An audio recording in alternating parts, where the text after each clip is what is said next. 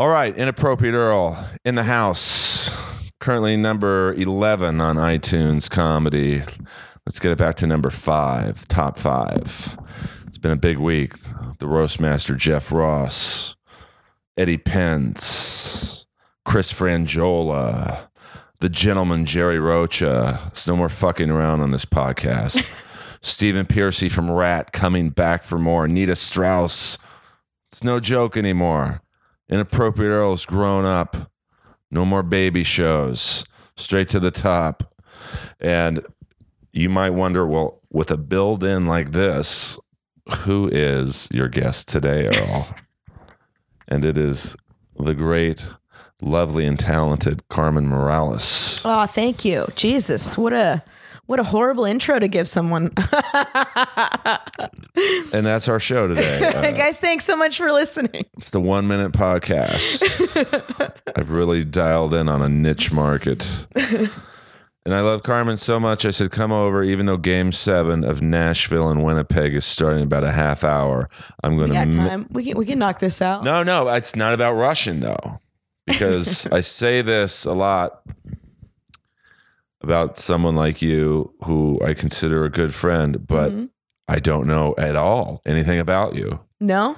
Well, because, we see each other at the Comedy Store primarily. For sure. I think we did Brett Banta's house party. That was a really good time. The Banta Bonanza, where this guy does something I personally wouldn't do and invites comics into his home for a show. I know. I can't believe. I'm certain somebody stole something. I don't think there's any way that house was where everybody left without stealing something. I mean, I used to do a show in the Valley called Backyard Comedy, which was even more, it was another level above Brett's show from the standpoint of it was. You had like a balcony? Like 200 people. Oh, shit. No. I mean, it was like Brett has about maybe 50 people. These parties would have 200, 300 people. Wow. He turned his laundry. I thought those LA parties only happened in the movies. I've never been to a party in Los Angeles that had 200 people. And you would have loved it. Probably. Because he made his backyard into an outdoor comedy club. Wow. Like he hired people to paint the background and, it almost actually ended up being a TV show because certain networks I won't name were like, wow, how did you guys go about this? So he turned his laundry room into a weed room and all that stuff. So a lot of Comedy Store comics gravitated towards this party. But where are you from? Like, I know nothing about you. I'm from Florida. Well, but that's a big state. Jacksonville, Tallahassee. Orlando, originally. Home of the Solar Bears. Yes. That was actually the first live sports game I ever went to was a Solar Bears game. And it was awesome. Well, I can hear viewers turning off now talking about Orlando Solar Bear hockey. Let's break into their Taylor Cup run in the mid 2000s.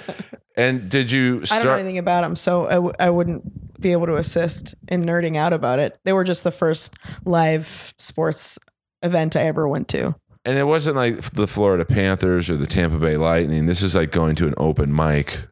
Yeah, pretty much. That's your introduction to stand-up comedy, as if you went to an Orlando Solar Bears game.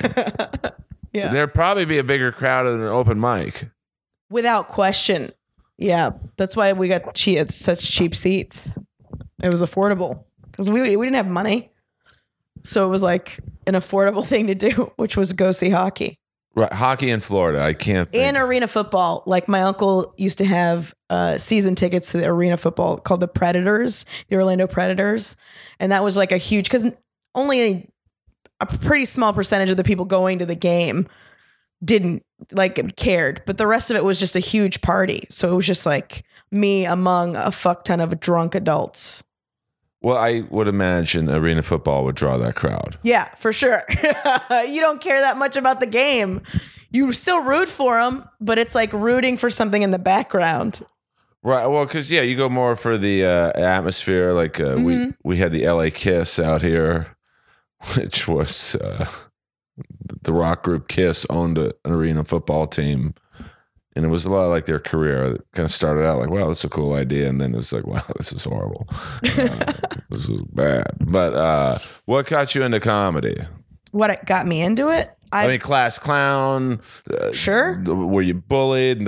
Sure. I mean, I have all the boxes have been checked. Molested? Yep. Fucked up childhood, the whole nine. Sorry about that. No, it's fine. Not everybody can't handle their own trauma. Well, no, I didn't, I certainly don't mean to make light of, being molested. If I'd only... I am. That's my point. It's, it's all this stuff. I'm from Florida. I went to school there. It was, all this. I was a fan from when I was little. Like I used to go to the video store to rent videos, and instead of like cartoons, I would ask to get like, what's it called? Gallagher. Like I used to watch Gallagher a lot and Bill Cosby a lot when I was little. Oh, watch out. Yeah. And then George Carlin was the third one I was introduced to. There we go. This is the first time I've ever tried this angle. So you might want to sit back just like an inch. Like Perfect. Okay. As you could tell, I'm a one-man operation here. Yeah, no, I can see that. But fans love it. You do have brass knuckles on your microphone, so you're crushing it. I'm not crushing it, but they are my only sponsor. These are mic knuckles by the singer from Rat, Stephen Pearcy. He gave these to me personally. We literally met in a Rite Aid parking lot in Valley Village. Wow. And now we're good buddies. That's funny. Homies for life. So, because I was bullied. I was never molested to my knowledge. Mm-hmm. So that's why I got into stand-up, just to be like, well, fuck you guys. Right. Like, I was bullied by chicks. It was my girls used to bully me. Why is that? I don't know. They were just mean. Oh, is this in grade school? Yeah, elementary school. That's when they start being assholes. Yeah, I think they just emulate like how behavior from other people, whether it be other kids or maybe kids that they like or their parents or even just other family members, and they just mimic that to other people. Like, let's see how this is going to work out. Let's try this, And like, what were they making fun of you for? Or it would just be like you can't hang out with us, but then they would switch it up and they would hang out with me. It was weird. They would go back and forth about being my friend, or they would like make fun of me for my clothes or whatever because I didn't have a lot of money. But then they would like try to like take my lunch and shit like that. It was like real. I don't know. It was strange. And did you go home and were you raised in a 2-parent household, or mm-hmm. and would you like go home and tell your mom like, hey, I don't know if I like this? Not really. I think the only time I ever went to my parents about it was when I was in middle school. I was like a group of girls had like surrounded me when I was in the where they lock up all the bikes, and they were I don't know, just like being dicks, and I was like, oh man, am I gonna have to fight 4 chicks at the same time? And so I just kind of like ignored them and like ran off and rode my bike off. And then I called my mom and told her, I was like, yeah, it was like kind of scary. And then she's like, grab your fucking. My mom's advice was to grab my bike lock and wrap it around my knuckles and go, bring it on, bitches. Like that was what she suggested that I do next time I'm in that situation. But it never happened again. So yeah, that would scare me off of bullying someone. They had a Mike Knuckles. Yeah.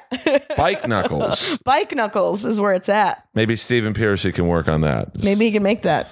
Maybe you could just do a 2-1 and it's the 2 wheels of a bicycle. Yeah, if you're a youth being bullied, buy a pair of Bike Knuckles and Bike Knuckles. Be the most popular kid in your school. And then, so when did that stop, or did it just keep going into high school? I just started bullying grown men once I became, because I'm like, so I just became a bully instead. So I just bully grown men now. Via roast battle or just in life? Both. Either way. Well, I mean, how do you bully a man in real life? Just Men are actually not as like scary as like women think they are sometimes. So if you just kind of push them around, a lot of times they'll just be like, all right. I find that's the way with most bullies. Is like the minute you because the minute you call them on their bluff, they don't really want to fight. Yeah, exactly. So I just started doing that. Like, I like bullies. I don't just bully everybody. I bully bullies. Oh, I'm like the Dexter of bullying. That's my favorite kind of bullying, is bullying a bully. Because it's so satisfying to see them back down. Yeah. We see it a lot in the comedy world. Mm-hmm. I don't like that shit. Or just when people like, they puff up their chest, they just start, and I'm one of those people with the pins. I just pop it. Like, I don't know who you think you're going to be puffing around at, but it's not going to be me. Well, yeah. I mean, we see it a lot in the world of stand-up comedy. Yeah. 'Cause all of us are insecure. Right. And so it's just like, all right, obviously this person cares about this thing. You don't got to be a dick about it. So then I'll be a dick to you being a dick. Oh, I love it. Ball busting. Well, yeah. It's usually really playful though. I'm not really an asshole. Oh no, you're like one of the nicest people I know in the. But that's also because you don't know me. Well, but you can tell if someone's cool or not. Like the one or two people I don't like, mm-hmm. I've been right. Right. Once I got to know them, mm-hmm. A dick. There's some people that I like that are dicks though. Like some of them are charming enough to make up for the fact that they're dicks. Do you know what I'm talking about? You ever meet somebody that's like they got. Or maybe even somebody that has like a decent structure of a good personality, but they haven't had anything bad happen to them. So they don't realize that they don't matter. So they're not like grounded or chill or anything like that. So it's like, man, you're just like a tragic car wreck away from being like a really cool person, Well, like if you just had a brutal divorce where you lost everything you own and your children, you would be so cool to hang out with. I'm not sure if I completely agree with you there. No? You've never met any? Dude, because sometimes, like, the coolest people I know have all had bad things happen to them.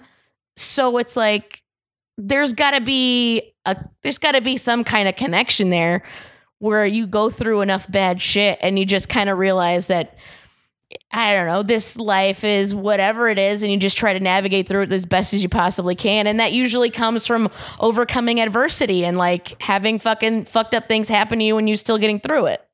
Oh, I agree with that. Like, I do think, like, I've experienced the highs and lows of this business probably more than anybody. So mm-hmm. I'm great to hang out with. As long as, like if you get through it, and you don't end up bitter at the end, But yeah, at the end, it's still all pretty fucking cool. I mean, I think I'm honest, which gets confused for bitterness. I think sometimes. Yeah, there is a difference, though. I think you could tell. Like, I haven't hung out with you enough to know if you're like bitter, but no, I mean, would you consider yourself bitter? Not at all. Yeah, no. I have a great life. Like, yeah, to my standards, I have a great life. Someone else, I might not. But there's always somebody that's like ill, you know what I mean, about something, and that really just reflects on them that they're unhappy. Oh, absolutely. You can I'm sure. Yeah. I mean, are you bitter or honest? No, I'm honest. Because I don't have anything to be really mad about. I've been able to exist just doing a thing I like to do. And I mean, that's all I can really ask for. Everything else is kind of like a bonus for me. Yeah. I mean, you're very funny. Everyone loves you. Like, life is good. Not bad. Yeah, it's not bad. That's how everyone should be. Just be nice to people. Well, I don't know. I don't know about the being nice to people. I still think you should bust people's balls. It's just because otherwise, if everybody was nice all the time, things would be boring as shit. You need a little fucking chaos in there to make things interesting. But see, I've experienced enough chaos where I don't need any more chaos. You don't want any more? You tapped out? I don't have time for the bullshit. You treat me nice, I treat you nice. You come at me. I'm not saying you, but like, wow, it seems like you're talking to me. Are you? Well, I am talking to you. Did you have me on here is this some passive aggressive shit? Have I said something to upset you, and that's why? Oh, not at all. You want to talk about it on the podcast? People ask me, people tell me I'm too much of an ass kisser on this show. Like I should have people on I don't like, but it's like that's not the point of this podcast. Is to get my blood pressure up. Yeah. You should have people on that stress you out. Yeah, we just want to watch you be uncomfortable or listen to you be uncomfortable. Well, I get it. Like, I get asked to roast. There's a difference between like ass kissing and like being nice, though. I feel like. Well, I mean, like one. So far, I don't think you've been kissing my ass. I think you've been nice, though. Yeah, I mean, I had one guy leave a review on iTunes saying I play it safe and I am up my guest ass, but like to me, it's like the whole point of this is to get a conversation going and hopefully people find it interesting. It's not to antagonize my guest. Yeah. Hey, could you come over and have me argue with you? Like that's. I mean, I get it. It probably would be a not a better podcast, but like if me and you were just like, well, fuck you, Carmen. We'll eat it, Earl. But then when it would be over, that would be the end of it. Yeah, I mean, this isn't roast battle. Like, not here to tear you down and have you tear me down. Like, No, that's what that's for. Yeah, Besides, absolutely. if that was the case, I would have liked some time to prepare. If you wanted me to write roast jokes for a podcast. Yeah, this is podcast battle. I'm going rogue and starting my own side project. Well, I've seen you roast battle. You're very good at it. Thanks. I only like doing it with people I know. Like I've had a lot of the roast kids ask me to roast with them, and I don't. I like doing it with people I know, so they know like. Because then it's like a joke writing exercise. I'm not doing research on a person. I mean, I know that's what you do for the actual roast. Like I'm not knocking that by any means, but I personally just like busting the balls of my friends. Yeah, I mean, I have to like someone. If you're going to make a joke about, I don't know, what something personal to me, I better like you. Yeah, exactly. I mean, it makes it more fun and less, I guess, stressful because it's like, I don't know. I never understand the people that roast battle that don't like each other, though. Like, they're like, oh, you were talking shit about me online? Roast battle. Like, because then it always sounds like schoolyard roasting, you know what I mean? Where you're trying to come up with snaps, but you're too mad to really put in the work to make it funny. So you're just like, well, you're a stupid bitch. Oh, okay. You know what I mean? You've seen plenty of awful roast battles that are people just that they just don't like each other, trying to like, this is their way of seeing who's better. Well, yeah, I mean, I've battled one person I didn't like, and, it was a special occasion. It goes back to bullying, where I'm like, all right, you want to bully me because you think you're going to kill me? Let's do it. And how did that go? How'd that work out? I beat them. Yeah. I didn't kill them by any stretch, but, they had a choice to pick other people, and, we were in a circle, and there's a couple battles that dropped out. So Moses was like to this person, hey, you got to battle someone, can you battle someone right now? And he looked at I think Pat Barker, and no one's going to battle Pat on, 10 minutes notice. Yeah. And then I saw his eyes light up when he looked at me. I was like, oh, I'm going to kill him, So, oh, right. But, now I will only battle people. I mean, I don't actually thank him because him looking at you like that probably motivated you to work even harder on your jokes. Well, it's we had 10 to 15 minutes, so I was just I was motivated, absolutely. Yeah. I mean, that's how I function the best is when I'm an underdog, and when I feel that's the winning position is the underdog. Everybody likes the underdog to win. I mean, it's the same reason like you want the underdog to win until he becomes the person in power, and then you don't want him anymore. You want a new underdog. You want a constant story of somebody, coming from nothing to something, as opposed to somebody that just like, that's why it's like the reigning champion gets old after a while.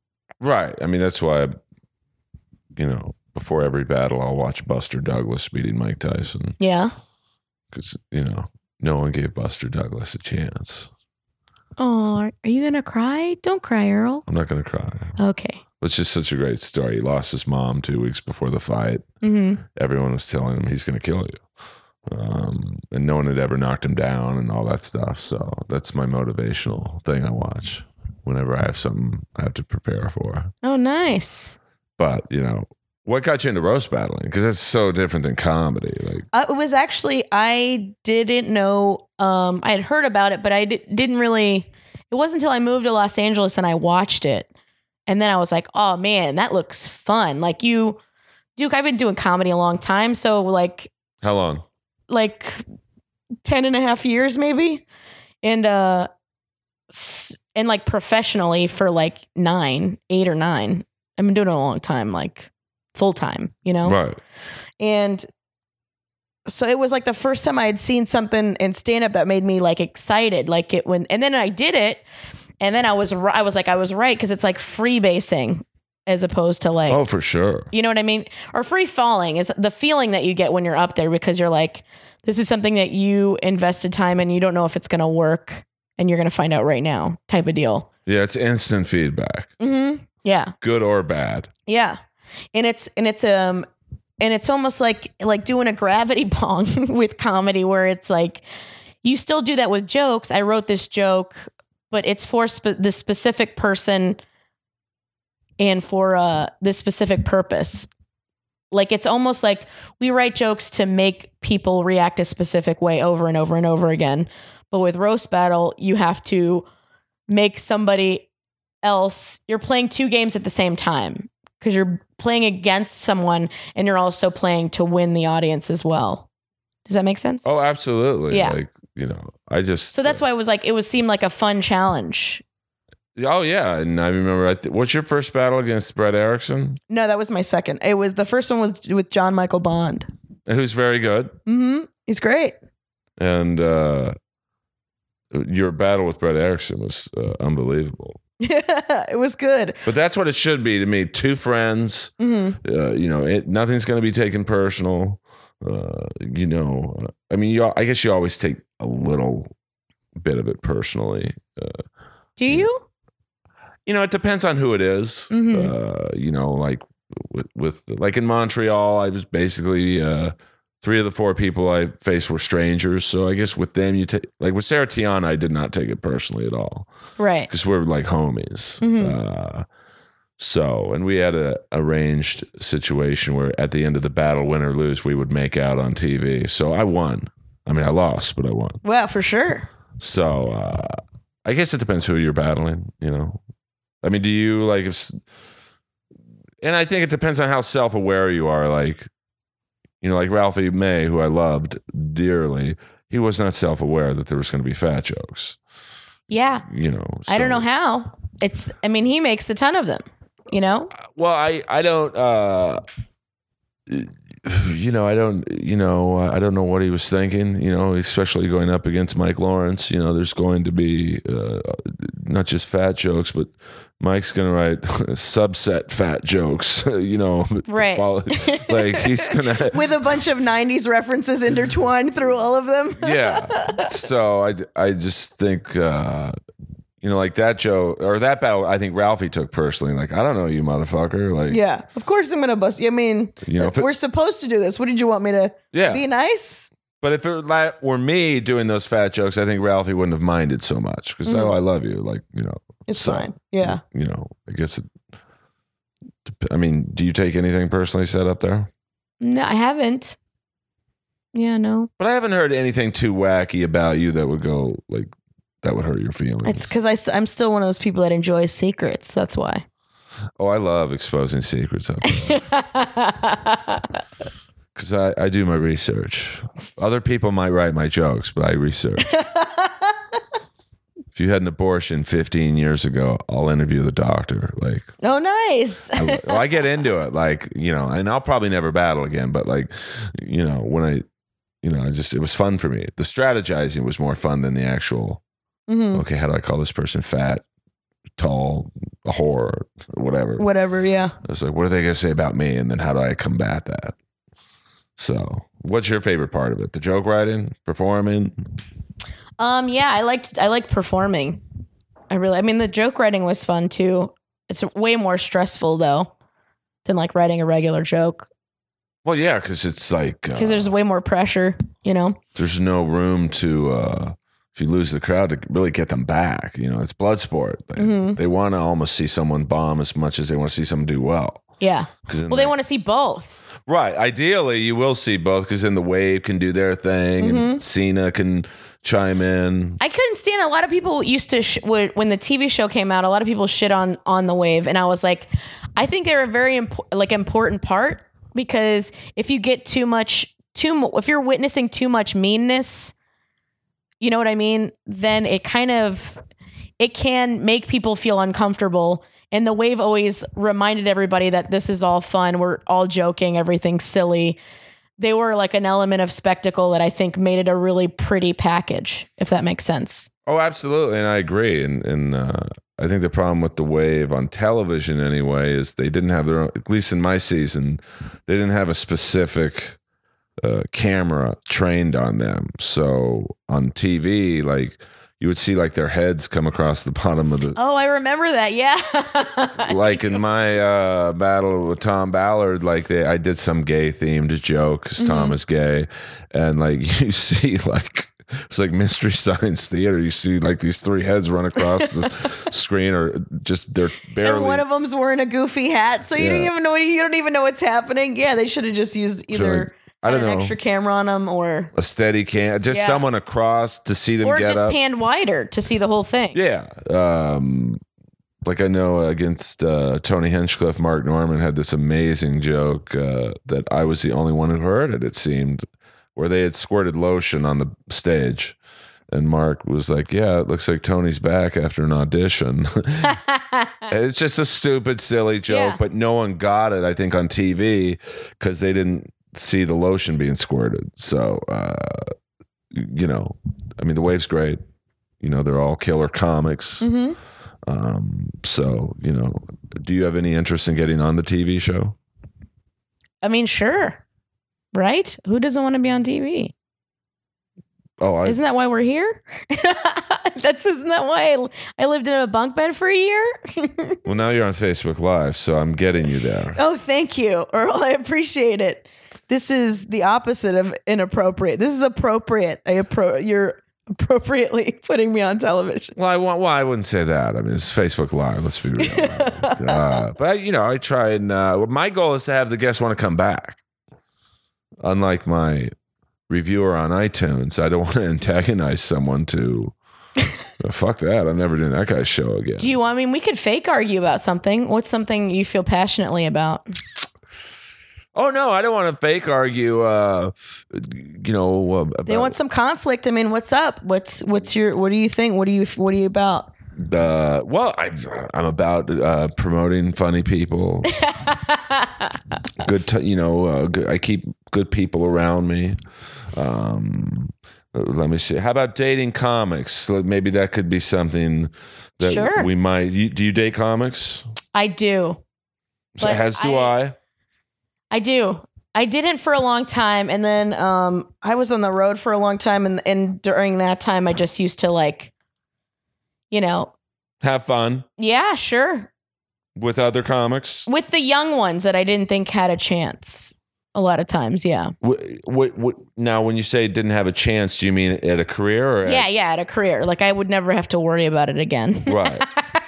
So just you'd pork some open micer, and then you think I'll never see. And this a lot guy. of times it was like in some town that like didn't have a lot of people, and they never saw anybody as good as you before. So you look like a rock star, Oh yeah, I mean that's. Or they never saw anybody as good as you live. If you go to like Winnipeg or Edmonton or South Dakota or Paducah, Kentucky, or fucking you are Roanoke, Virginia. Yeah, any of those places. Home of the Roanoke Admirals of the East Coast Hockey League. If you really want to lose viewers, start talking about the Roanoke Admirals playoff run in the mid-90s. I'm certain there's like a few hockey nerds that listen to you that are like, fuck you, another hockey reference. Oh my God, just hockey. Get into it. Yeah. Well, yeah, I mean, I see nothing wrong with dating comics. It's all we're around.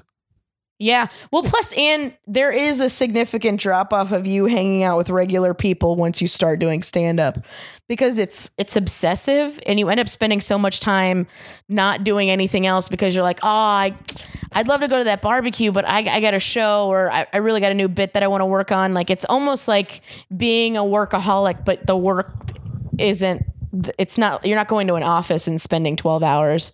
You're spending all of your nights at a specific places, you know? Yeah, and I think normal people don't see that as work.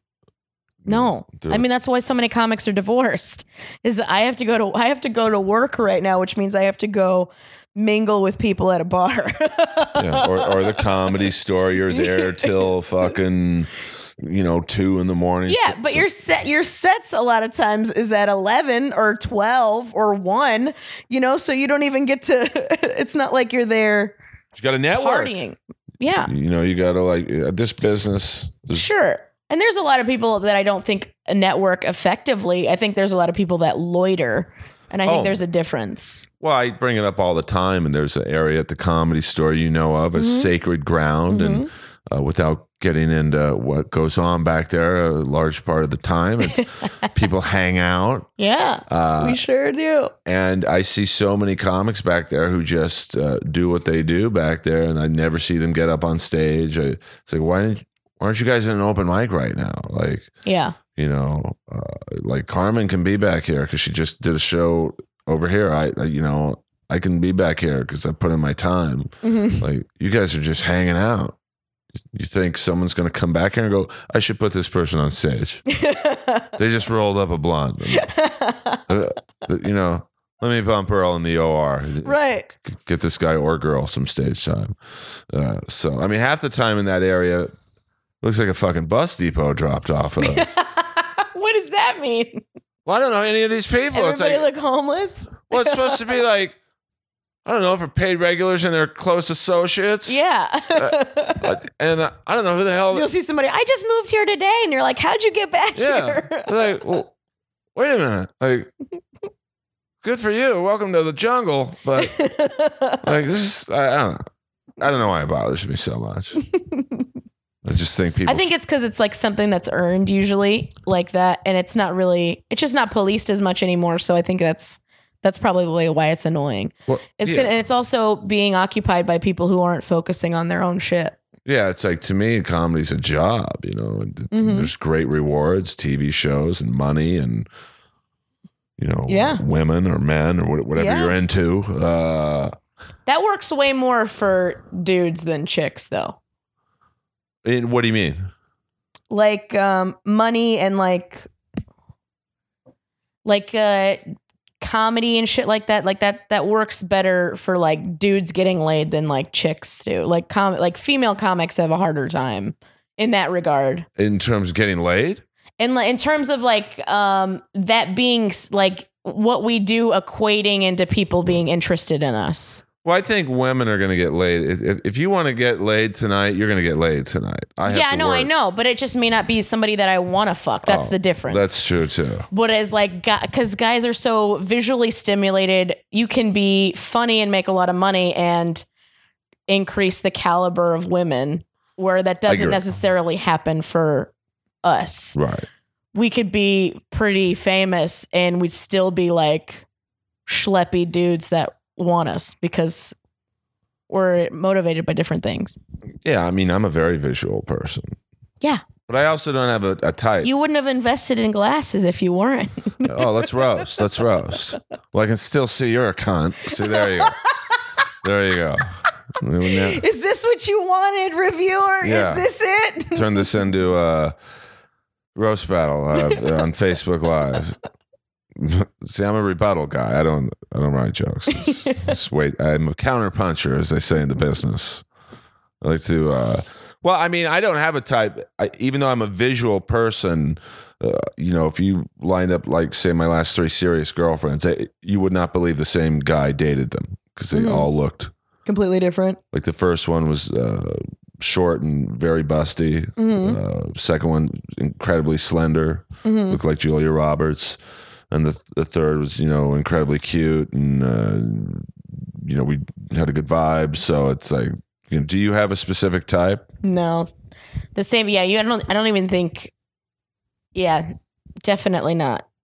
I'm more of a vibe person. Like, if I. That wasn't really a thing until I moved out here, where the vibes were significant.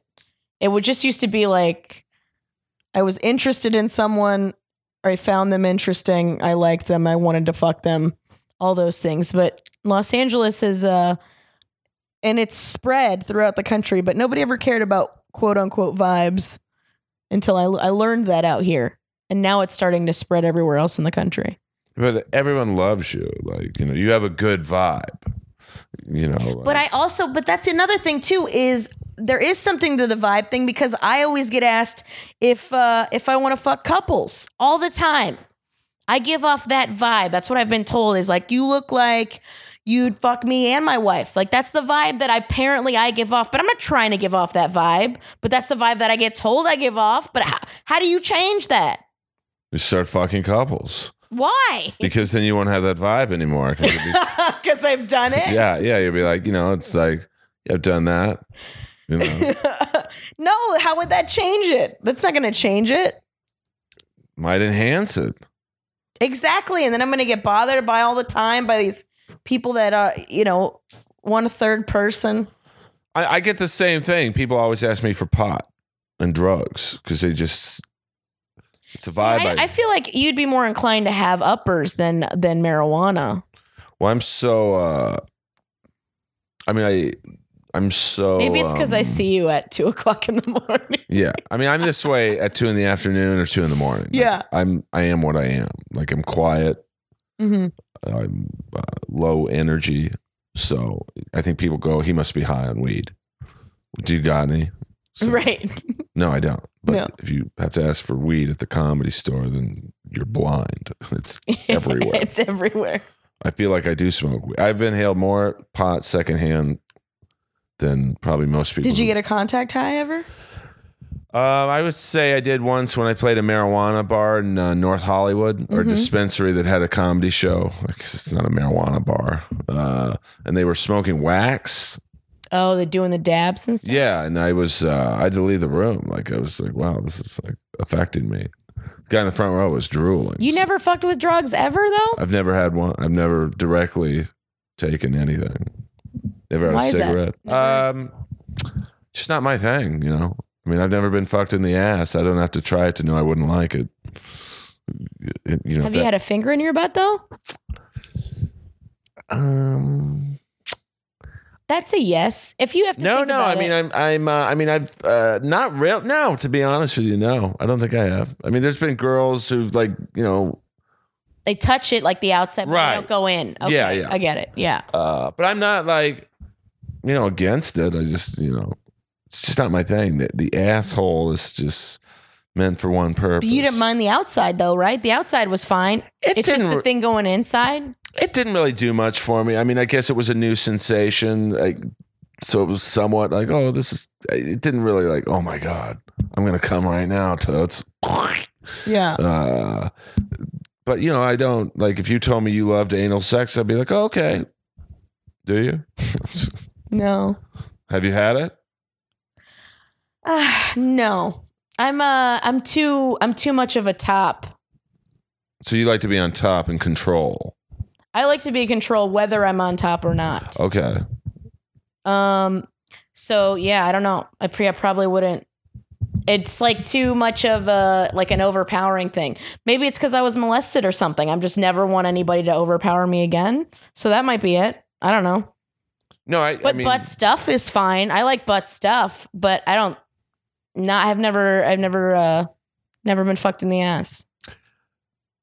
Well, and on that point, we probably should end the Facebook Live. That's a teaser. Is that it? That's it. I should have just hit stop. Yeah. And then people would be like, my God, I got to go over to iTunes right now. What's the follow-up? Yeah, you should have done that. But now you just told them your entire ploy.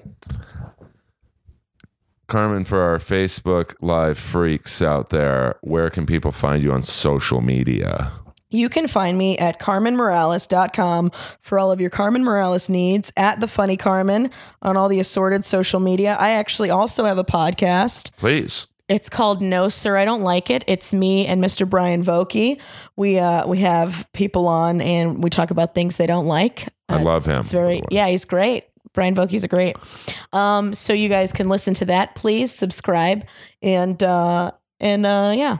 Hi. All right, you're going to have to listen to the rest now by going to iTunes. And for you people who don't swing from Steve Jobs' nuts or Tim Cook, no, he's the real deal. You can go on SoundCloud too. This is Inappropriate Earl. I'm a rogue operator, no network, no help, no nothing. And I'm sure all you comics in LA are happy for me. You fucking slobs. So I got too real there. Sorry about that. Oh, we're still on. I forgot we're still on. I didn't even know what I'm doing. Let's take a picture here, by the way. It's tough. You know, everyone says, we got to do one of, you have to do it together. It shouldn't just be. I know, but this is just for publicity. All right, 1, 2, 3. Perfect. Yeah, we'll take one, selfie. So you blast it out. I mean, I know how to operate. Now I'm in my habitat where I don't have to read comments from people. It's hard when you do it all on your own. It is. A podcast or comedy. You're an improv guy? Is that what you mean? No, I got kicked out of the Groundlings. Did you really? Why? Fuck that place. Why'd you get kicked out? Well, I was good enough to advance to the next level. I'm honest. Like, this goes back to, I'm not bitter about it at all. My teacher was bitter. And it's like, dude, like, don't get mad at me because your career ain't where it's at. I'm not the one who, it ain't my fault, Holmes. And I don't mean Pete. Sean Hogan was my Groundlings teacher. And so he said, how it worked back then was 12 classes. At the end of the 6th, he gives you your evaluation and all that. So he's like, dude, you're the funniest person in class. You're the team leader. You just got to work a little bit on your space work. Which is true. I mean, literally, if there was a scene where I had to pick up a phone, I would like, yeah, instead of hold it like a real phone, right? You would do the pinky and thumb thing, the hang loose, hang 10 on your ear, you would hang 10 from your ear. So I was like, okay, he's right. I got no problem with that feedback. So 6 through 12, I like worked like a maniac to pretend like it's not like he was telling you to be antagonistic on your podcast, right. I still left the guy's review up. I have no shame. I mean, this podcast is independent. I'm not on Death Squad or All Things Comedy or a slave to the Viacom network. I'm doing it right. I know what time it is. Earl's got his finger in the air. I know which way the wind is blowing. I don't know what that meant. So I go in to get the pass or not pass thing, and before my ass hit the chair, he's like, you're not good enough to do this, right? I'm like, well, that's kind of not I mean, what? Wait, I thought he was kidding. I thought, this is like one last improv game. Yeah, we're gonna riff now. Yeah, I really thought that, and he's just like, no, you got to retake the class again.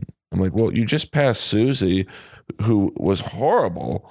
Like, Stevie Wonder could see she was awful. Yeah. But she's fucking another instructor. And so I got into this with him. And I'm like, well, fuck you, man, you bitter bastard. And they told me not to come back. Wow. But I'm honest. I should have gotten to at least the next level. And then, I probably wasn't good enough at that time to get into the performance group. But it was like a pyramid scheme.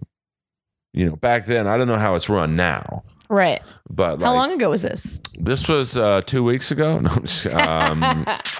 this was things might have changed. 12 years ago, maybe more. But back then, it was kind of a pyramid scheme of if no one left the performance group, no one from the writing, whatever it's called, the writing lab or something, could advance, and then second group, no one could go to the third group. So. It was just kind of like, oh, just take it again. I'm like, no, that's like $700. Like, I'm not just. Yeah, it wouldn't be so bad if it wasn't so expensive. I mean, I did gain benefit from it, to play with others, and listen. And but I'm better off as a standalone comic, I think, I enjoyed I know a lot of comics don't like improv, but I enjoyed it. I thought there was a lot of stuff, but I was also a theater kid too. So I was introduced to it in a fun way before I knew it wasn't cool to like it. You know what I mean? So I did that stuff first when I was like in high school, and outside of high school, I did community theater and all that stuff. And then stand up, I just liked the best because it was the hardest. I still believe it's the hardest. It is without question the hardest. I mean, but that was always like more fun to me. Like I always did shit like that. I was the only female golfer. There was like no female golfers for like three out of the 4 years I was in high school. I just used to do shit on my own all the time. So it was like, I liked being part of a team, but it didn't bother me being alone. You still play golf? Yeah. I mean, your boobs are so big. I'm not trying to be creepy, but I mean, is it hard to play golf when you have big boobs? My tits aren't that big. I don't Ain't have that big. small. I never think of them as big. I think it's because my mom's got huge tits. So in comparison, they don't seem big to me. But is it hard to play golf when you have any boobs? Because I look at the LPGA. It was easier it was easier when I was like 13 or 14 and I didn't have much tits. It is harder because it's right there when you have to pivot from your center. Impede your swing? No, I got a good natural one. And where do you play out here? I don't have my clubs out here, so I haven't gotten to play in like a year. Oh shit. Yeah. I'll just go to the range and stuff like that and practice just so I don't lose it. But other than that, I don't get to play. I mean, golf is very much like stand up. You're out there alone. Yeah. Like there's no one to blame. Yeah, except you. And I like situations like that. That's what I'm saying is like, I like doing a lot of stuff on my own because then I don't have to ever be mad at anybody but me, which is kind of, I like that. Yeah, no, that's what I love about stand up. You get all the glory, and like when it doesn't go well, you get that too. Whatever that is, you get it. So I used to play golf every day until my clubs were stolen. So no way. Well, I was lucky, and I don't want to bore people who are repeat listeners, but like I got to play golf at Bel Air Country Club like every day, and so I was hooked on it just because it's so nice up there. It's like I was very spoiled in that sense. And then my parents moved to Florida, and I was like, well, and they had to sell the membership. So I'm like, well, I want to play golf. Bel Air was kind of a racist country club. Like there was no blacks. Oh, really? Was that like in the rules or like one of the bylaws or something? I think it was an unwritten rule. Right. There's like literally, I think one black member out of 900. Right. So I joined Mountain Gate Country Club, which is up in the weird area between the valley and here, so it's like I guess Los Angeles, and but they let blacks be members, Mexicans, Asians, any kind of minority. And so the first day I left my clubs outside the pro shop to buy golf balls, came out, my clubs were stolen. Like I was so excited to be at a club that had minorities who were members, not just caddies or whatever, and then I literally haven't picked up a club since. Wow. So, how long ago was this? This was 2 weeks ago. I'm just kidding. This was probably 15 years ago, and I was like loved golf because it's a sexual feeling when you hit that ball perfectly, like a punchline. Like I don't think there's and non-golfers won't understand that. They'll be like, yeah, how good can that feel? But when you hit that ball perfectly, it's not quite as good, but it is good. It's not quite as good as like an improvised line that just came out of your skull that crushes really hard. See, to me it is. Yeah. But, because I realize how hard golf is. It's a fucking hard. It doesn't look hard. It's really hard. And again, I'm not saying it doesn't feel good. Just for me, I still think like comedy would win a little bit. Well, if you like golf that much, why don't you just go to fucking Goodwill and get a shitty set? Well, I'm a very weird guy. I have to have custom clubs because I have a strange body. Like my arms. You do? Well, What's strange about it? I mean, I'm not muscular, but I'm not skinny. I have. Yeah, that's all golfers. But I have like longer arms than my height would. Like I probably have the arms lengthwise of someone who's 6'4" or 6'5". So my arms don't really fit my body. Like, so in terms of golf clubs, I like them to be taller. Why wouldn't you want them shorter? Because they're closer to the ground. Your arms are longer. Well, that's the weirdness of Earl. Like when I play hockey, I love my hockey sticks super tall. Like there's a player on the Boston Bruins named Zdeno Chara. He's 6'9", and he got a legal extension to play with these obnoxiously tall sticks because he's just so much bigger than everyone. Right. Because in the NHL, they have a rule. I don't think your stick can be longer than 67 inches or something. Otherwise, guys would just play with these super long sticks to get the puck. Yeah, sure. But with him, they're not. His stick is like 74 inches, but it has to be because he's so tall. So I buy his sticks. I play with his sticks, even though he's, 8 inches taller than me. So I just like things. It's the torque you can get with a taller stick or club. Yeah, I get that. You get a bigger swing. Right. And you generate more force. At least but I'm not trying to be a pro golfer, so, I can afford to be a little. I would hope not. Not if you haven't played in 15 years. That would be a really bad trajectory for a pro golfer career. Well, yeah, I think at 49 to try and get on the PGA Tour. It's probably not going to happen. Probably have a better chance of getting in new faces at Montreal. But hey, I'm not bitter about that. I might be a little bitter, but I was going to say, you've said it enough times where I might start to believe that you might be bitter about a couple things. I might be bitter about new faces. Yeah. Because I did audition for it a few years in a row, and like the third year I should have gotten it. Mm-hmm. And then 2 people who got it that year bombed. I mean, dead silence in the room. So the next year when I auditioned, the guy running the camera was like, "Hey, you should have got it last year." I'm like, "Yeah, that's what I thought." He's like, "Why'd these other 2 people get it?" And they're like, "Oh, they have managers."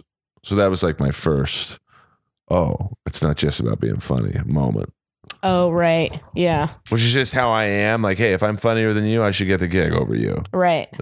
Or vice versa. Mm-hmm. But I, finally realized after almost 20 years in stand-up that it just doesn't work like that. So I might be a smidge bitter about that. That's fair. Because I just think that the funniest person should get the job. I know, but we definitely aren't in a just business. Oh, absolutely not. You know what I mean? But it took me almost literally probably 17, 18 years to go, you got to play the game a little bit too. Yeah. Which I hate doing. Mm-hmm. I just want to be funny. Why don't you want to play the game? Because it's the show business game. You can just be a stand-up comic. Well, I don't want to be some road dude. What does that mean? I work the road plenty. But everyone's different. Like, I don't want to play the loony bin in, Arkansas for, a couple $100 profit. I'd rather try and get on a TV show and make it. So you don't really want to do stand-up then? Because even famous people tour. I don't mean TV show. Like, I mean, I'd rather get on TV as a comic because I know that gets you into better club situations. Like, I don't want to play the Chuckle Hut. And, but it also. But a lot of those places have closed down over the last 5 years. Like, if you want to just do stand-up, you can still do that. You could still carve an audience for yourself. I mean, Stanhope did it. You know what I mean? He's not playing the Chuckle Hut. He's headlining a small theater. Well, yeah, that to me I would do. But it's just, and that's part of the reason why I do this podcast. Mm-hmm. It's like a great angle to carve out your niche audience, people who think you're gonna who are funny, who you're funny too, like people who think you're funny and want to follow you and are interested in you. Yeah, I mean, like hockey fans love me, heavy metal fans love me, the roast battle crowd, people who watch that show love me. So, I would do the road if it was like worth my while, but I don't want to like, be opening up for someone who was on the Hollywood Squares season 2. But you don't have to. You've also been doing comedy 20 years. You would be headlining those places. Well, now I can. Making, better money than that. Like, but I mean, now I can because I have actual TV credits. Yeah. But a lot of people that didn't even have TV credits could still headline. It was still like there was still part of the industry that wasn't about, oh, you need TV credits. And there are places like there are comedy clubs that are run by fans of comedy that they want, and they would just book people that they thought were funny. And they're like, I want my club to see these people. These are the people that I believe are funny, whether they're famous or not. It doesn't matter. There's still plenty of places like that. And there's still a lot of like rock clubs and stuff like that you can do. It doesn't all have to be fucking Chuckle Hut. Like that's just a stereotype of people who don't really do the road think of, But I mean, I did the road a lot in the early days. So like, it's not a stereotype for me because, like I would open up for these like Leatherneck. I did too, man. I did too for a long time. But I'm just saying like the road has changed a lot. A lot of those clubs are closing. There's a lot cooler ways to do the road than there used to be, if that makes sense. Oh, absolutely. But now I feel just for myself that I'm in a position to not make demands because I'm certainly not famous, but like I love how Stanhope does it. He almost avoids comedy clubs and he'll do a bar show where he gets, I don't know but like he works it where he's in a position of power. It's like, if you want me in your club, this is what it's going to take to get me there. Mm-hmm. And I feel that I'm in a slightly better position to say, okay, you want me to come to Nashville to do this? This is what I need. If you want to give it to me, I'll be there. If not, it's all good. Like I wasn't in that position 5 years ago. It's like, oh, shut up. No one knows who you are. You'll take this. You'll open for this guy. You'll headline on Wednesday night and be happy with it. Right. Now I feel like, I'm in a better position of not power, but negotiating. Yeah, you have more leverage. Right. Mm-hmm. A couple of years ago, I had zero leverage. So, I just. But the road's different to, some people love doing triple runs. Right. Like they get off. I don't know. I don't know anybody that loves it, but a lot of people wear it as a badge of honor. But some people continually do them. Like they love, I get to go to Grants Pass, Oregon, and then that'd be a good place for Louis to go right now. So he could still work on stand-up. And Tribble would poke him too. Oh, that's my point. I mean, the worst person I've ever dealt with. Well, second worst person in LA in comedy in general in 20 years. Like, just not care. Doesn't give a shit about the comics. We'll send, hey Earl, Grants Pass is the first gig, but can you pick up the headliner? Yeah, he lives in Mississippi. Okay, cool. Yeah, no problem. I never did a Tribble run. Everybody always talked about it as a rite of passage, but I never did it. But it was also like by the time, because again, I was East Coast, so by the time I worked my way, because that's how I did it. I just kind of spread from Florida to the Southeast to the East Coast to the East Coast and Midwest, and I just kind of moved west as far as like trying to work, and then I skipped the middle and went to the Pacific Northwest. But by the time I got out there, Tribble didn't have very much, enough for a real good, like a run that was worth it. I mean, not that it was ever really worth it, but it would only be like 3 nights, and that's not worth it, not when you're driving 7 to 10 hours between each gig. Yeah, you just, on paper, it's like, I'm getting $100 to feature for, Roger Peltz. Yeah. Great. But then you're sitting in your living room or your apartment, that's $300. But then you don't calculate, that's 10 hours of driving. There's no hotel. The gas is insane on the road. Mm-hmm. Especially like, at the very beginning when I started was when Bush was in office. So it was like gas was actually really expensive. It was really fucking expensive. So like I knew all the road guys that I knew then were really struggling because they couldn't even afford to get. Yeah. They were doing comedy after they'd been doing comedy for 20 years. They were doing comedy for free, which sucks. You don't calculate. You're lucky if you come back to LA losing a few $100. You know, gas, food, hotels on your off nights, is on you. Plus, if you I always just couch surfed. That's how I made money living on the road. I didn't have an apartment, and I didn't live anywhere, and I just couch surfed. It's easy when you're a chick. You're non-threatening. Nobody thinks you're going to rape them. It's fine. And most people are really nice to you. But isn't the the danger in that going, if you're on some horny road comics couch, like are you, and especially since you were like had some molestation in your past, like does that flag pop up? Like, is this guy gonna try and fuck me tonight? I mean, you weren't usually staying in the same room as them, but I would also just go on the road with dudes that I knew that weren't creepy, And then if I worked with somebody that gave off a weird vibe or something like that, I would just go back to the hotel immediately after the show or whatever, And then, I mean, there still was a time a married dude tried to like hold me down and stuff like that, but then Really? I was in someplace in where was it? Like not Providence, Rhode Island. I don't remember. It was in some town in like it was Maryland or one of those. West Hollywood on Larrabee? No. Oh, wait, I'm not married. My bad. No, but it was just this dude, and it was a guy that I'd worked with before, and it was super, super chill. We had smoked pot before. We worked together in Florida a couple of times. It was always cool. And then we were doing this gig, and it was sad because the hotel we were in was practically abandoned. Like we were the only two people staying there, as well as like the dude that cleaned the place, who's lived in one of the hotel rooms on property, and whose hotel room looked like an episode of Hoarders. Like there was so much shit in that tiny little hotel room.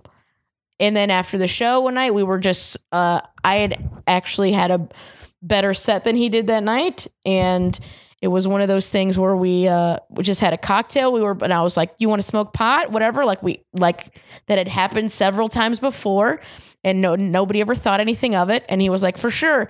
And then we went and smoked pot. We were just bullshitting. I think we were talking about therapy or something at one point. And then he like tries to grab me and kiss me, and I'm like, "What are you doing? What are you doing right now? Stop it." Because you weren't that drunk, or not. I wasn't drunk at all. I had like maybe 2 drinks and was just smoking pot. Like, so I wasn't like, he was probably more because I'm speculating, but probably drank more because he was on the road, or, he never gets a chance to drink on the road if you have, a family at home and stuff like that. So he might have been more drunk, but yeah. And then I was like, "What the fuck are you doing?" And he was like, "Oh, you don't think you're trying to say like you don't want this?" And I was like, "No, I don't. That's exactly what I'm saying. I'm saying I don't want this. Let me go, you fucking weirdo. Cut it out." No means no, comics, not no, keep going. You fucking slobs. Sorry, it got a little too real there. But it was just, again, but those instances didn't happen. Like once you snapped them out of whatever kind of fucking creepy trance they were in, they were fine, But yeah, I had people be weird, and you just go, "Hey, quit being weird. You're making things uncomfortable." Because a lot of times people don't even realize they're being creepy too. Oh, I think they know. They're not that. Some of them do. The people that are predatory, but sometimes people are just ignorantly like, "I like you," and they don't know how to act. So they end up like crossing a line or something. And especially if it's contact that you don't want, there's no way for them to know that unless you go, "What the fuck are you doing?" Or cut that out. What do you think is happening right now? Right. This is not happening. Yeah. On Netflix with Ari. On Netflix. Is it on Netflix now? Oh, well, I guess it's Comedy on Central. Comedy Central. Ari, I think, has something else going on Netflix. I can't keep up with these people. People go rogue all the time in this business. Now, in this whole Me Too environment, have you ever, I guess we're kind of talking about it now, but did you find it hard being a woman on the road? Like, because bookers, comics, they're animals. Men are pigs.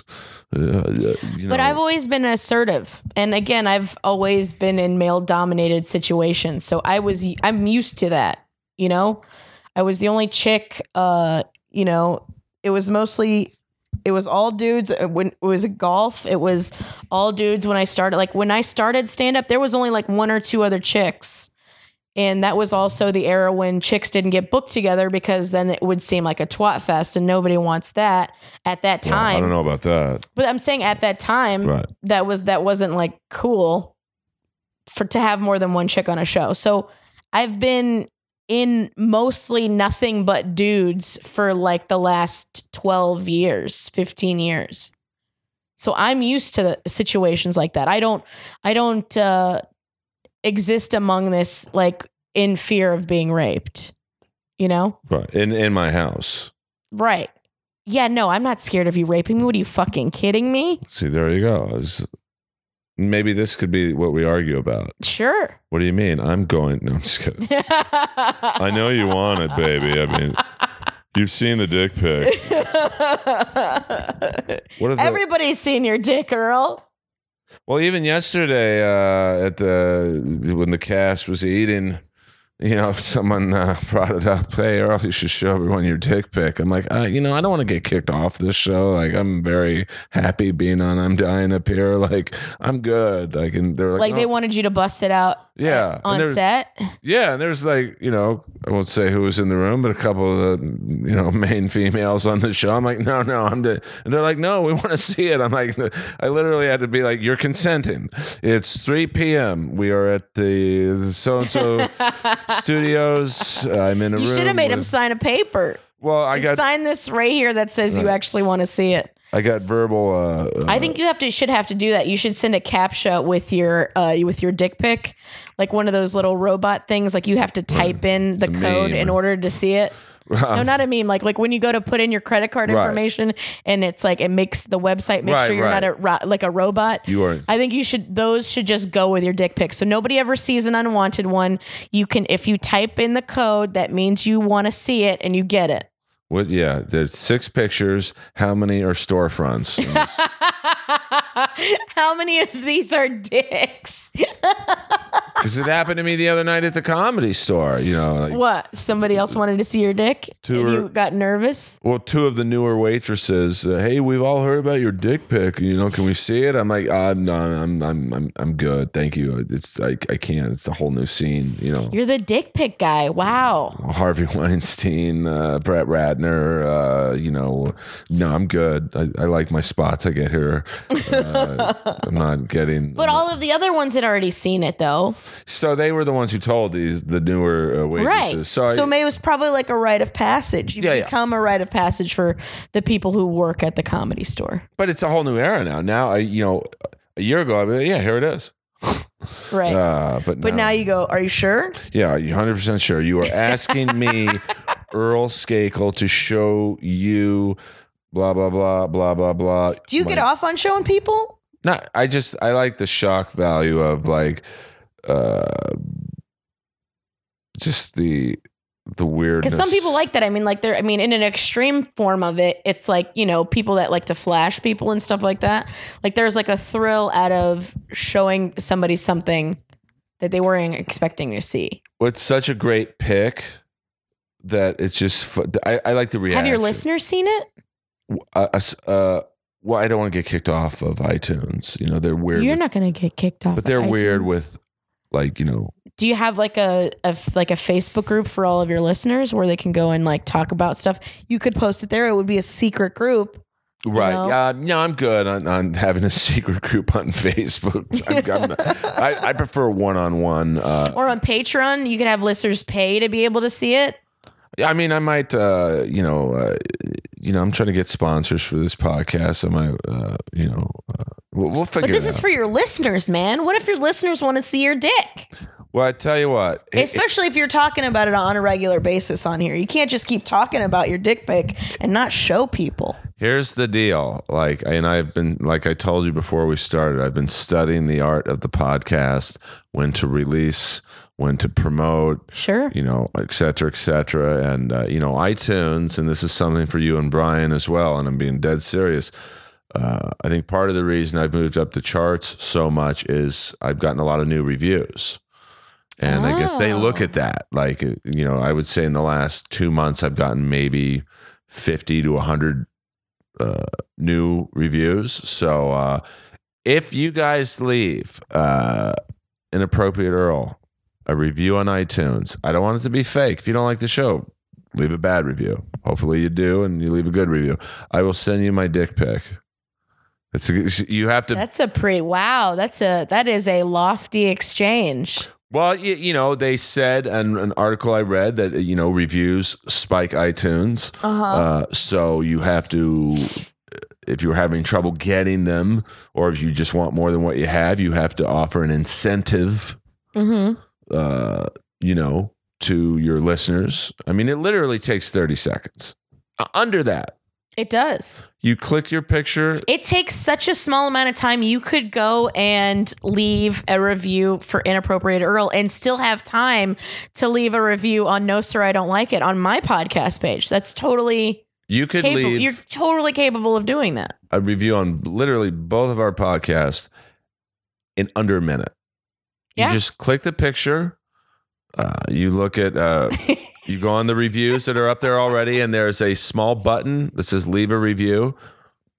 A great podcast. Love the guest. That's it. Bam. You could even just write rad, 4 characters with an exclamation point if you want to be excitable about it. 4 characters could change your and my lives. Isn't that funny? Isn't it funny how that works? But I mean, you know, then we get sponsors and you know, stuff like that. And then that gives us the ability to maybe buy better equipment. That's why I never get, like, our entire careers are based on if people like us. Yeah, I mean, So that's why I never understand how, like, some comics don't like the audience. Like, they get mad at the audience. well, I think some people are socially awkward, and so they get off on the confrontation of. I mean, and if they want to have, like, you can, I mean, there's been abusive relationships that don't end. You know, sometimes people get used to something, like maybe you could train an audience to be used to you being combative. I'm certain, like, a lot of people, I mean, Sam Kinison yelled at people for fucking 20 years, however long his career was. I forgot how many years it was. But that's like, you can find people that enjoy that. Well, I mean, like roast battle fans, like when they come see me at a stand-up show, they want me to roast them. It's like, no, that's not really my normal sense of humor. Like, Yeah. you know, I'm not going to sit there and call you fat or whatever you want me to, you know, like, you know, I don't want to hurt your feelings, but they want it. Yeah. You know, but I get it. Like when I met Don Rickles at Book Soup, which is right up the street, it's like a indie bookstore. I was like, "Hey, will you say something bad about me?" And he looked at me like, "Fuck off!" I'm like, "Why would I? You're buying my book. Why would I like?" I'm like, "No, I want it." Yeah. He called me a hockey puck or something, like, you know. So I kind of. That's a classic. That's a classic Rickles line. But I mean, I kind of get it. Where you know these people are. I think some audiences like to be. Well, it's also just their way of getting attention from you specifically. Yeah, like I get DMs all the time. Hey, will you send me some roast jokes about me? Like, here's my picture and just say anything you want about me. And I'm like, I'm no. This one guy kept doing it. So finally I started roasting him. I don't think he liked it. You know, so but fans, it's weird the interactions you have with fans because you need them. You want That's their, yeah. you know, That's what I mean. You need their approval. It's so funny because if you really think about it, comics, we're really just it's almost like an obnoxious confidence to the point that we want you to pay for us to exist. Yeah, because if you know, I've always laughed at comics who say they don't need the approval of their fans, but you do, because if your livelihood depends on it. Yeah, you know, if you were just doing it because I don't know, you're not doing it for the approval. You just do it in your bedroom by yourself. But that's not enough. Well, not even if it's just for the approval. It's also like you have to. I don't know. It's kind of weird. Like, it's not necessarily for their approval. Like, you still want to do good. I still have a bit of I still want to make people laugh. Like, I still enjoy that. It's not the only reason I do stand up, but it's definitely part of it. Like, I'm also a people pleaser. Like, on a psych level. Like, I'm constantly in relationships where people who need help, and I really enjoy situations like that. Like, you know what I mean? I do. Yeah, do you? Yep. Yeah. What's the matter, Earl? What does that mean?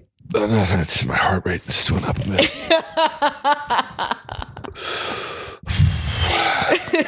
Are you okay? It's getting some flashbacks right now. That's all right. So, I mean, yeah, I agree with you. Why did you ask me about dating a comedian? What about it? Well, I mean, I think there's pros and cons to it. I think it's a very... what are the cons? I mean, I've never had this happen in my last 3 relationships, but So why is it a con? Well, because I've seen it with other people. Oh, okay. I think if you're along the same experience level, and I don't mean age wise, but like the same fame level, like whether you're 2 open micers or you're 2 feature acts or headliners, and one starts to go a little bit ahead of the other, I've seen that cause problems. And it's certainly an individual case by case basis, but one gets on a TV show, the other auditioned for it, didn't get it. There's going to be I think a natural, and some, there's not, I guess it depends on the individuals, but like with me and any of the last 3, I was rooting for them. I wanted you to get this show or that show. It's not like I'm going out for the same roles.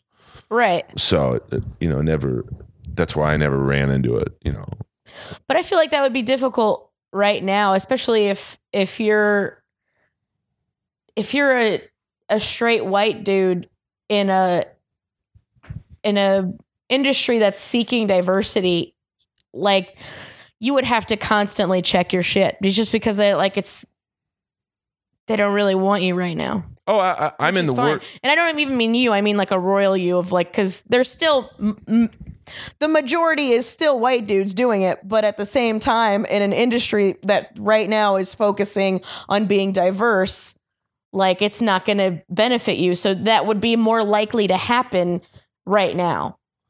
Oh, I think you are talking about me.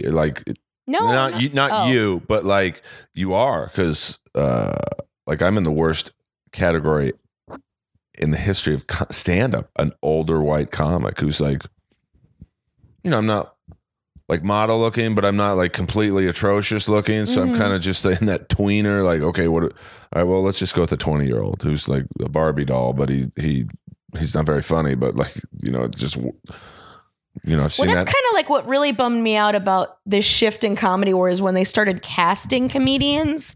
Do you know what I mean? Where they started picking us like they would pick a cast. Yeah. Because I think that's what it's about which sucks because it used to that was why one of the reasons why I thought stand-up was so beautiful is it didn't have anything to do with your appearance. It just had to do with your brain. It was the one art form where it was just your fucking brain could get you success. And over time, vanity in general, I think especially in this country, specifically Los Angeles, specifically in the entertainment industry, vanity has always been a big sales technique. But I think more so in maybe the last 10 years, it's just gotten more and more about well, does he have hair? I don't want to book him if he doesn't have hair. If you're not already famous, you have to look a particular way in order to be getting things. Oh yeah. I mean, it goes back to 40 minutes ago. I just want to be funny. And if you're funnier than I am, then you should get the gig. But I wonder what made that happen? What made that shift happen? Was it because after the boom happened? I mean, probably someone in marketing. Hey, we want to market toward a younger audience. We need a younger comic. We need someone that checks. So you think it was Dane Cook, maybe? Dane Cook was the first one where they were oh shit, we have all these college girls coming out to this. This seems like a market that we're untapping. Yeah, because I had an ex-girlfriend of mine before I started dating comics. She was in the music business, and she was one of the bigger promoters on the Sunset Strip in the 80s when it's the same thing. A lot of bands in the 80s made it on their looks and their presentation versus their actual musicianship. Sure. I love the band Poison. Mm-hmm. Their songs are very simple. But if you look at that first Poison album cover, I think it was Look What the Cat Dragged In. Was the name of the album. They all four look like chicks. Like I would fuck every person on that album cover. Yeah, they're pretty. They were beyond pretty. Like you could put me in drag and, you know, you could do my makeup, hair, and you could probably make me look passable, but I wouldn't look pretty. Yeah, that's what I'm saying. These dudes looked pretty. They were beyond pretty is what I'm saying. Like they were supermodels. And she told me you get the hot girls want to see hot guys, and then the guys want to be where the girls are. So it's the Dane Cook theory is right. Like, you know, all these girls want to see Dane Cook, but then all the guys want to be in there. They all can't fuck Dane Cook. These girls are going to be horny after the show. So you're basically the fallback for the 2,000 girls who didn't get to fuck Dane Cook that night. But in that same, but that was so unfortunate to me is before stand-up got as big as it is now, it was like you could be a Richard Pryor or a George Carlin or a Phyllis Diller or a fucking, you know what I mean? Where it was about or a Roseanne Barr, where it was all about what you had to say. Well, it's probably the internet too changed that.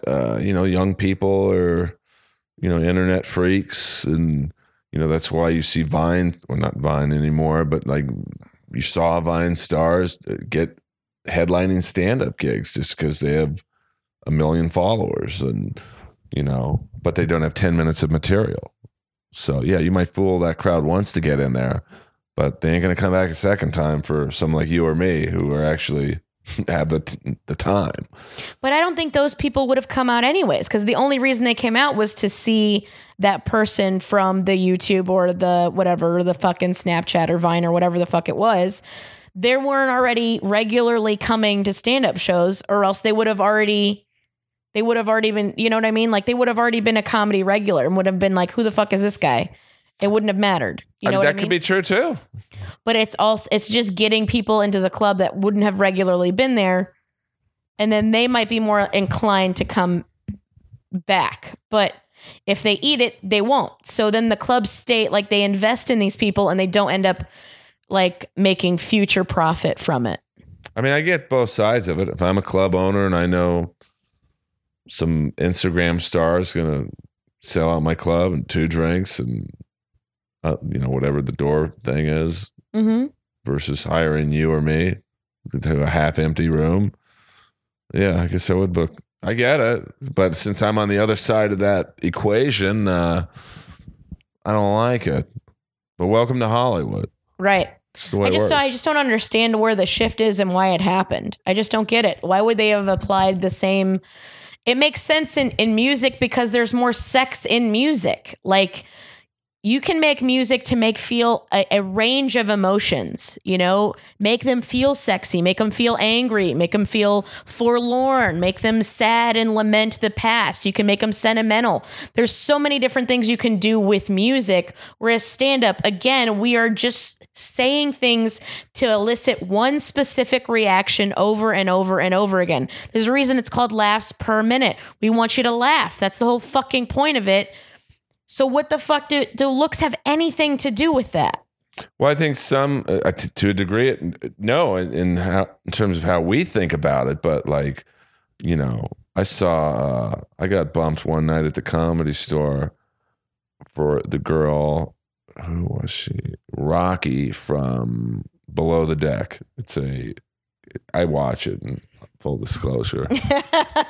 So I was kind of curious to see. I didn't mind being bumped, because I was like, I want to see what she does. And she was horrible. She literally got up there and she's like, wow, I don't even want to be up here. That was her first words. Oh, good. And then she's like, what do you want to talk about? I'm like, oh, wow. That's the first 2 things she said. And she seemed like a nice enough person. Sure. But it's like she would get headlining work over most comics we know. You know, Rocky from Below Deck here at the Comedy Zone in Jacksonville, feature act Screech. We'll see you on the red carpet after the show. So I get it. People who watch Below the Deck would probably have a heart attack getting over themselves to get into that club that night. So, but we see it, all the time in, this business. People doing stand-up look at Jeremy Piven. Yeah. I heard him, and he's once again, nice guy. I mean, I don't know about, some of that stuff he's seems like a nice enough guy, just talking to him. Right. But, I heard him say the other night, yeah, I think I got this now. I was like, what? Got this? I've seen you walk off of a show after 3 minutes because the lights weren't right. Like, I don't think you have it. I don't know what you have, but it ain't stand-up. But he will get booked anywhere over you and I. So it's just the way it is. So, Jimmy Carr gave me the best advice. He's like, don't worry about that. Worry about your side of the road and be funny, and it'll take care of itself. So that's what I'm trying to do now. I don't know. Is it true though? Is that true? I mean, for me, I wouldn't mind a slow burn career where it's like things happened later on. I wouldn't mind that because like I said before, I still like this. I still like doing it. I just like being able to make a living doing it.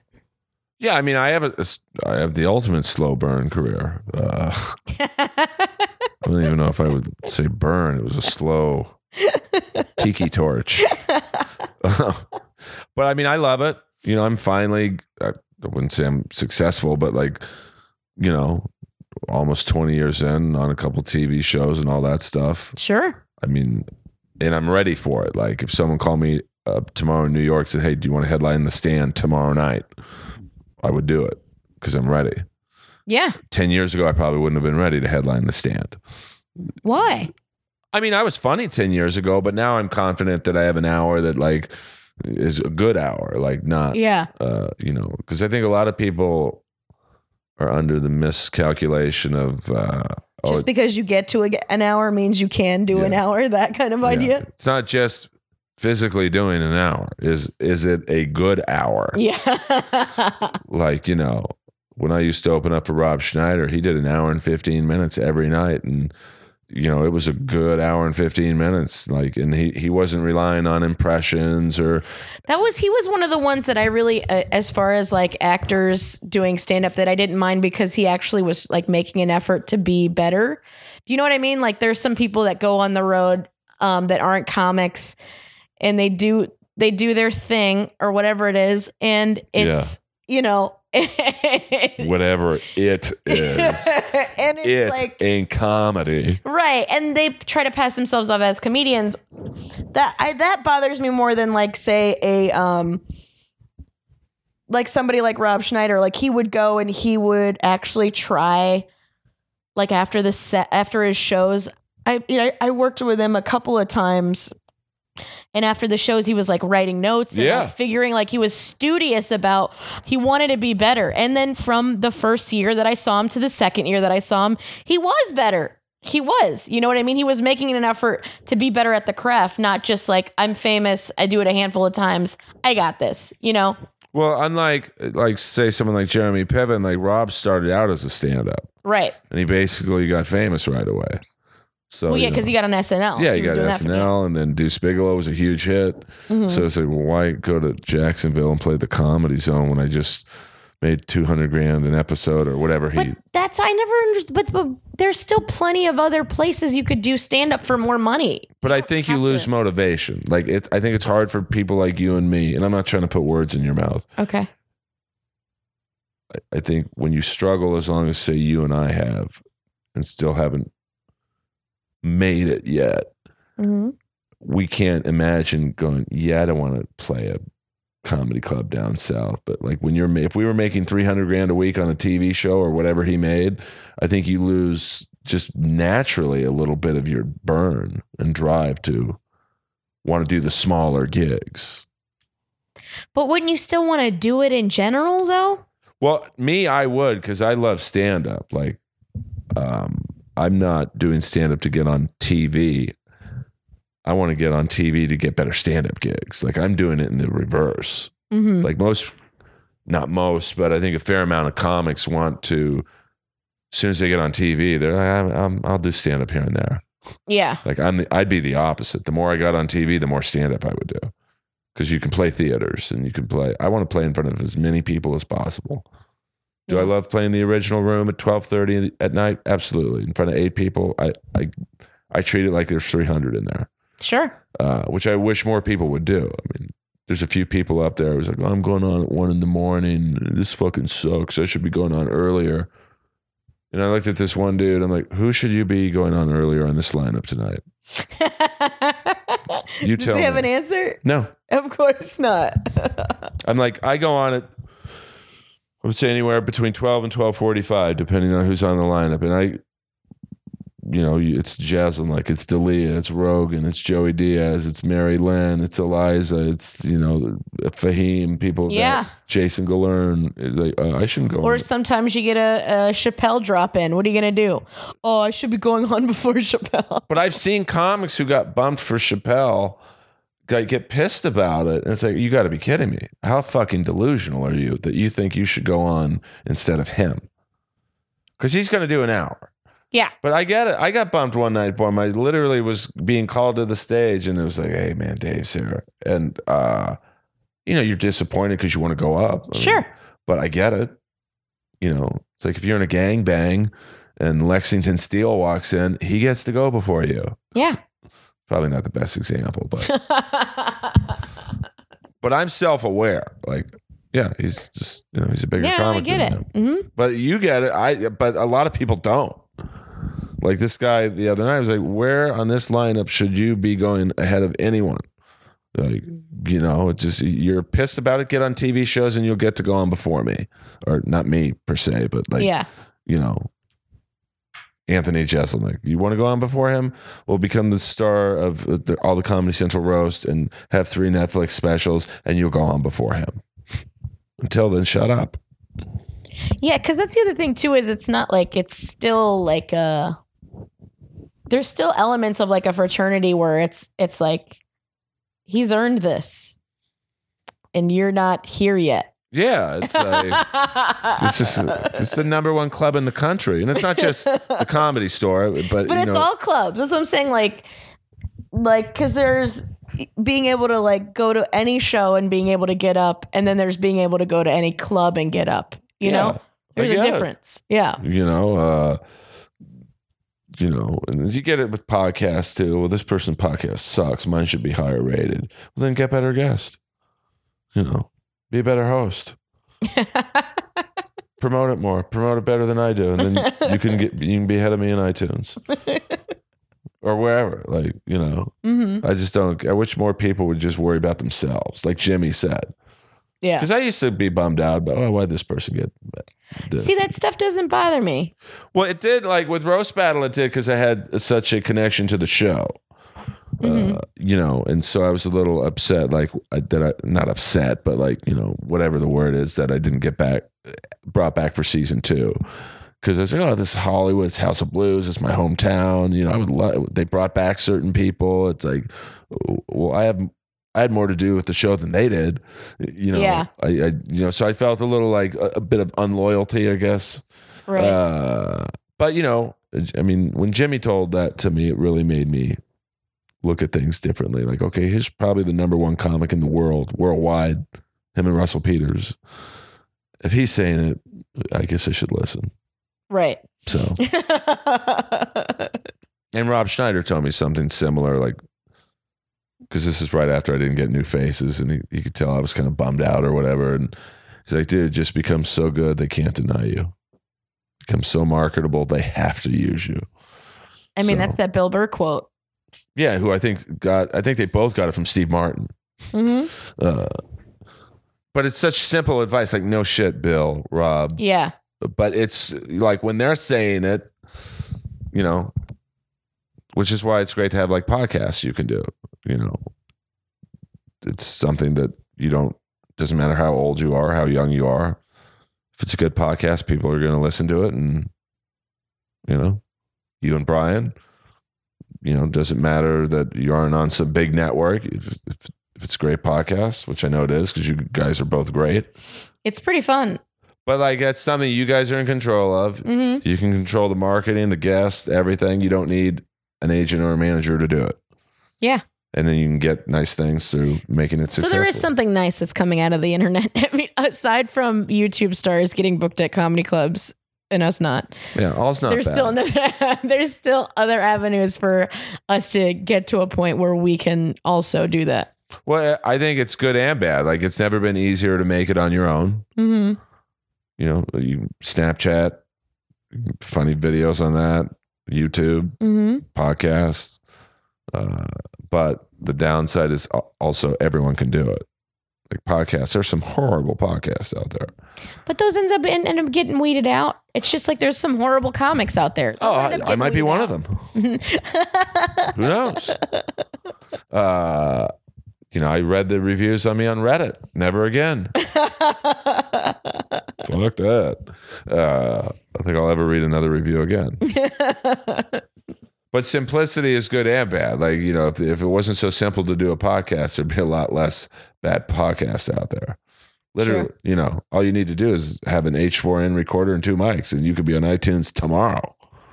It'd be pretty easy, yeah. People are doing it. Yeah. So, but it also makes it easier for people who are talented to do things on your own. So it's different. I feel like it's different though, because people have the same accessibility to good and bad things. So it's also can be, sure, they can hear really talented people that they maybe otherwise wouldn't have gotten exposure to, but they also have to sift through bad shit to get to it too. I mean, I guess the whole point of that was I wish there was less bad shit to shift through. Yeah. To shit through. To sift through. But, you know, it's the way it is. It's, you know, who am I to sit there and say this open micer shouldn't have a podcast? Don't worry about it. Worry about my podcast and be funny. Thank you, Jimmy Carr. Never say never on a rematch. Fuck that. I'm good on that. But all right, Carmen, I could talk to you all day. You know, initially I was worried, what are we going to talk about outside of comedy?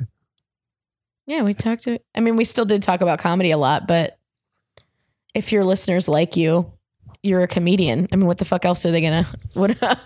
Well, I try to not necessarily be funny on this podcast. Like, I just want to talk with people I love. Aw.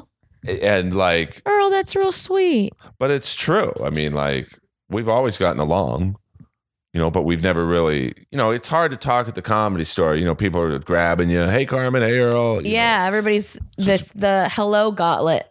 Yeah, it's very hard. And people have no fucking social cues up there at all. Zero. And like, I could be talking to you face to face, almost looking like we're going to hug. And someone who just rolled up a bowl is just like sitting there staring off into the fucking ether. Like, are you going to join in or are you going to just fucking sit there? You fucking goof. Sorry, I got too real there. Sorry, got too real. But you know, how long have we known each other? A couple years. 2 years, yeah. But we've never really talked. Yeah, we never had the opportunity to talk like this. Yeah, which is what I loved. I want this podcast to be 2 people talking at a bar without the noise. Sure. And hopefully people are listening, well, not while they're working. Hopefully you're working while you're at work. But also listening while they're working at work. They can do both. You know, I mean, one day maybe I'll be video too, but inappropriate or else. Ooh. Well, you did Facebook Live some of this today. Well, that's another thing that's helping the podcast do a little better.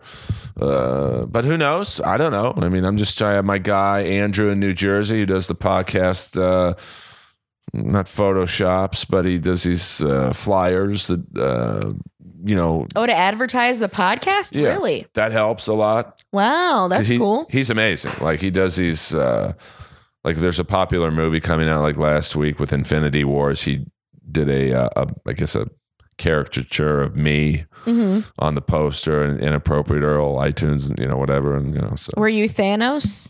I don't watch, I checked out after Superman 2. I don't watch any of that shit. Because Superman 2, there was no CGI. Did he make you purple? Well, that would be a better. Did he make you I had purple some big fucking thing on my hand. Yeah, he made you Thanos. And it's like I'm doing like this muscle pose, and it just says, "You better listen to Inappropriate Earl on SoundCloud and iTunes," and But so what the hell do I know? Like Bill Paxton and Aliens. What do I know? I just work here. Well, thanks for having me on, Earl. I had a lot of fun. I love it. I'm glad we got to do this. If you ever need to plug the podcast, come on. Maybe you and Brian come on. Sure. Because that's another thing I find people don't do enough of is you go on other people's podcasts. Yeah, you got to go on other people's podcasts to promote yours, right? Yeah. I mean, I know some comics think, oh, well, if I go on Carmen's podcast or Earl's podcast, people aren't going to listen to my podcast. And it's the complete opposite. Yeah, that's like saying if somebody watches Twin Peaks, they're not going to watch the new John Mulaney special. It doesn't make any sense. It doesn't matter. They're going to listen to whatever they want to listen to. They'll actually, new fans will be exposed to you. And, most probably won't listen, but there'll be... There might be a handful that really enjoyed, me not having anal sex, and they'll be like, I wonder what else that broad's got to say. Right, and then they become, and then maybe they think Brian's funny. Oh, he's funny. Does he have a podcast? And it's like it's very incestuous, the podcast world, which is why a festival like Skankfest is awesome. Have you submitted? No, what's Skankfest? It's a festival in New York. It's not a. Is it like Dan Soder? It's Luis Gomez and Jay Ogerson, and it's a weekend full of stand up and podcast, and that's where we did Naked Roast Battle last year. Nice. I think it's. I was a judge with Ari Shaffir and Bronson Jones, and it was very interesting the things I saw. Now, Carmen, for our iTunes freaks. And you SoundCloud rebels, you relics, get it together. Everyone's on iTunes, guys. It's free, you cheap fucks. Where can people find you? On iTunes? Twitter, Facebook. I mean, the whole everywhere. Night. It's at The Funny Carmen on all the social media stuff. And No Sir, I Don't Like It is available on... It's on iTunes, it's on Stitcher, it's on Google Play, it's on Laughable, it's pretty much most places you can get a podcast. It's on Podbean as well. No Sir, I Don't Like It. CarmenMorales.com. If any of you are going to be in Colorado in July, I'm going to be touring all around Colorado in July. But I'll post about it if you want to be my friend on the internet. I'll tell you about it. Please become fans of Carmen. Leave a review for her podcast and mine, Inappropriate Earl. And you know the deal now. If you leave a review, good or bad, you get to see Earl's dick. You get to see the greatest dick pic in comedy. You can go to New York, you won't find a better one there. You can go to Jacksonville at the Comedy Zone, you certainly won't find it there. You can go on a shitty Tribble run, you ain't gonna find it there. You go to Canada, Calgary, Edmonton. You can go to the Just for Laughs Festival. You can go to the next Roast Battle taping, and trust me, you might be next, but you won't be first.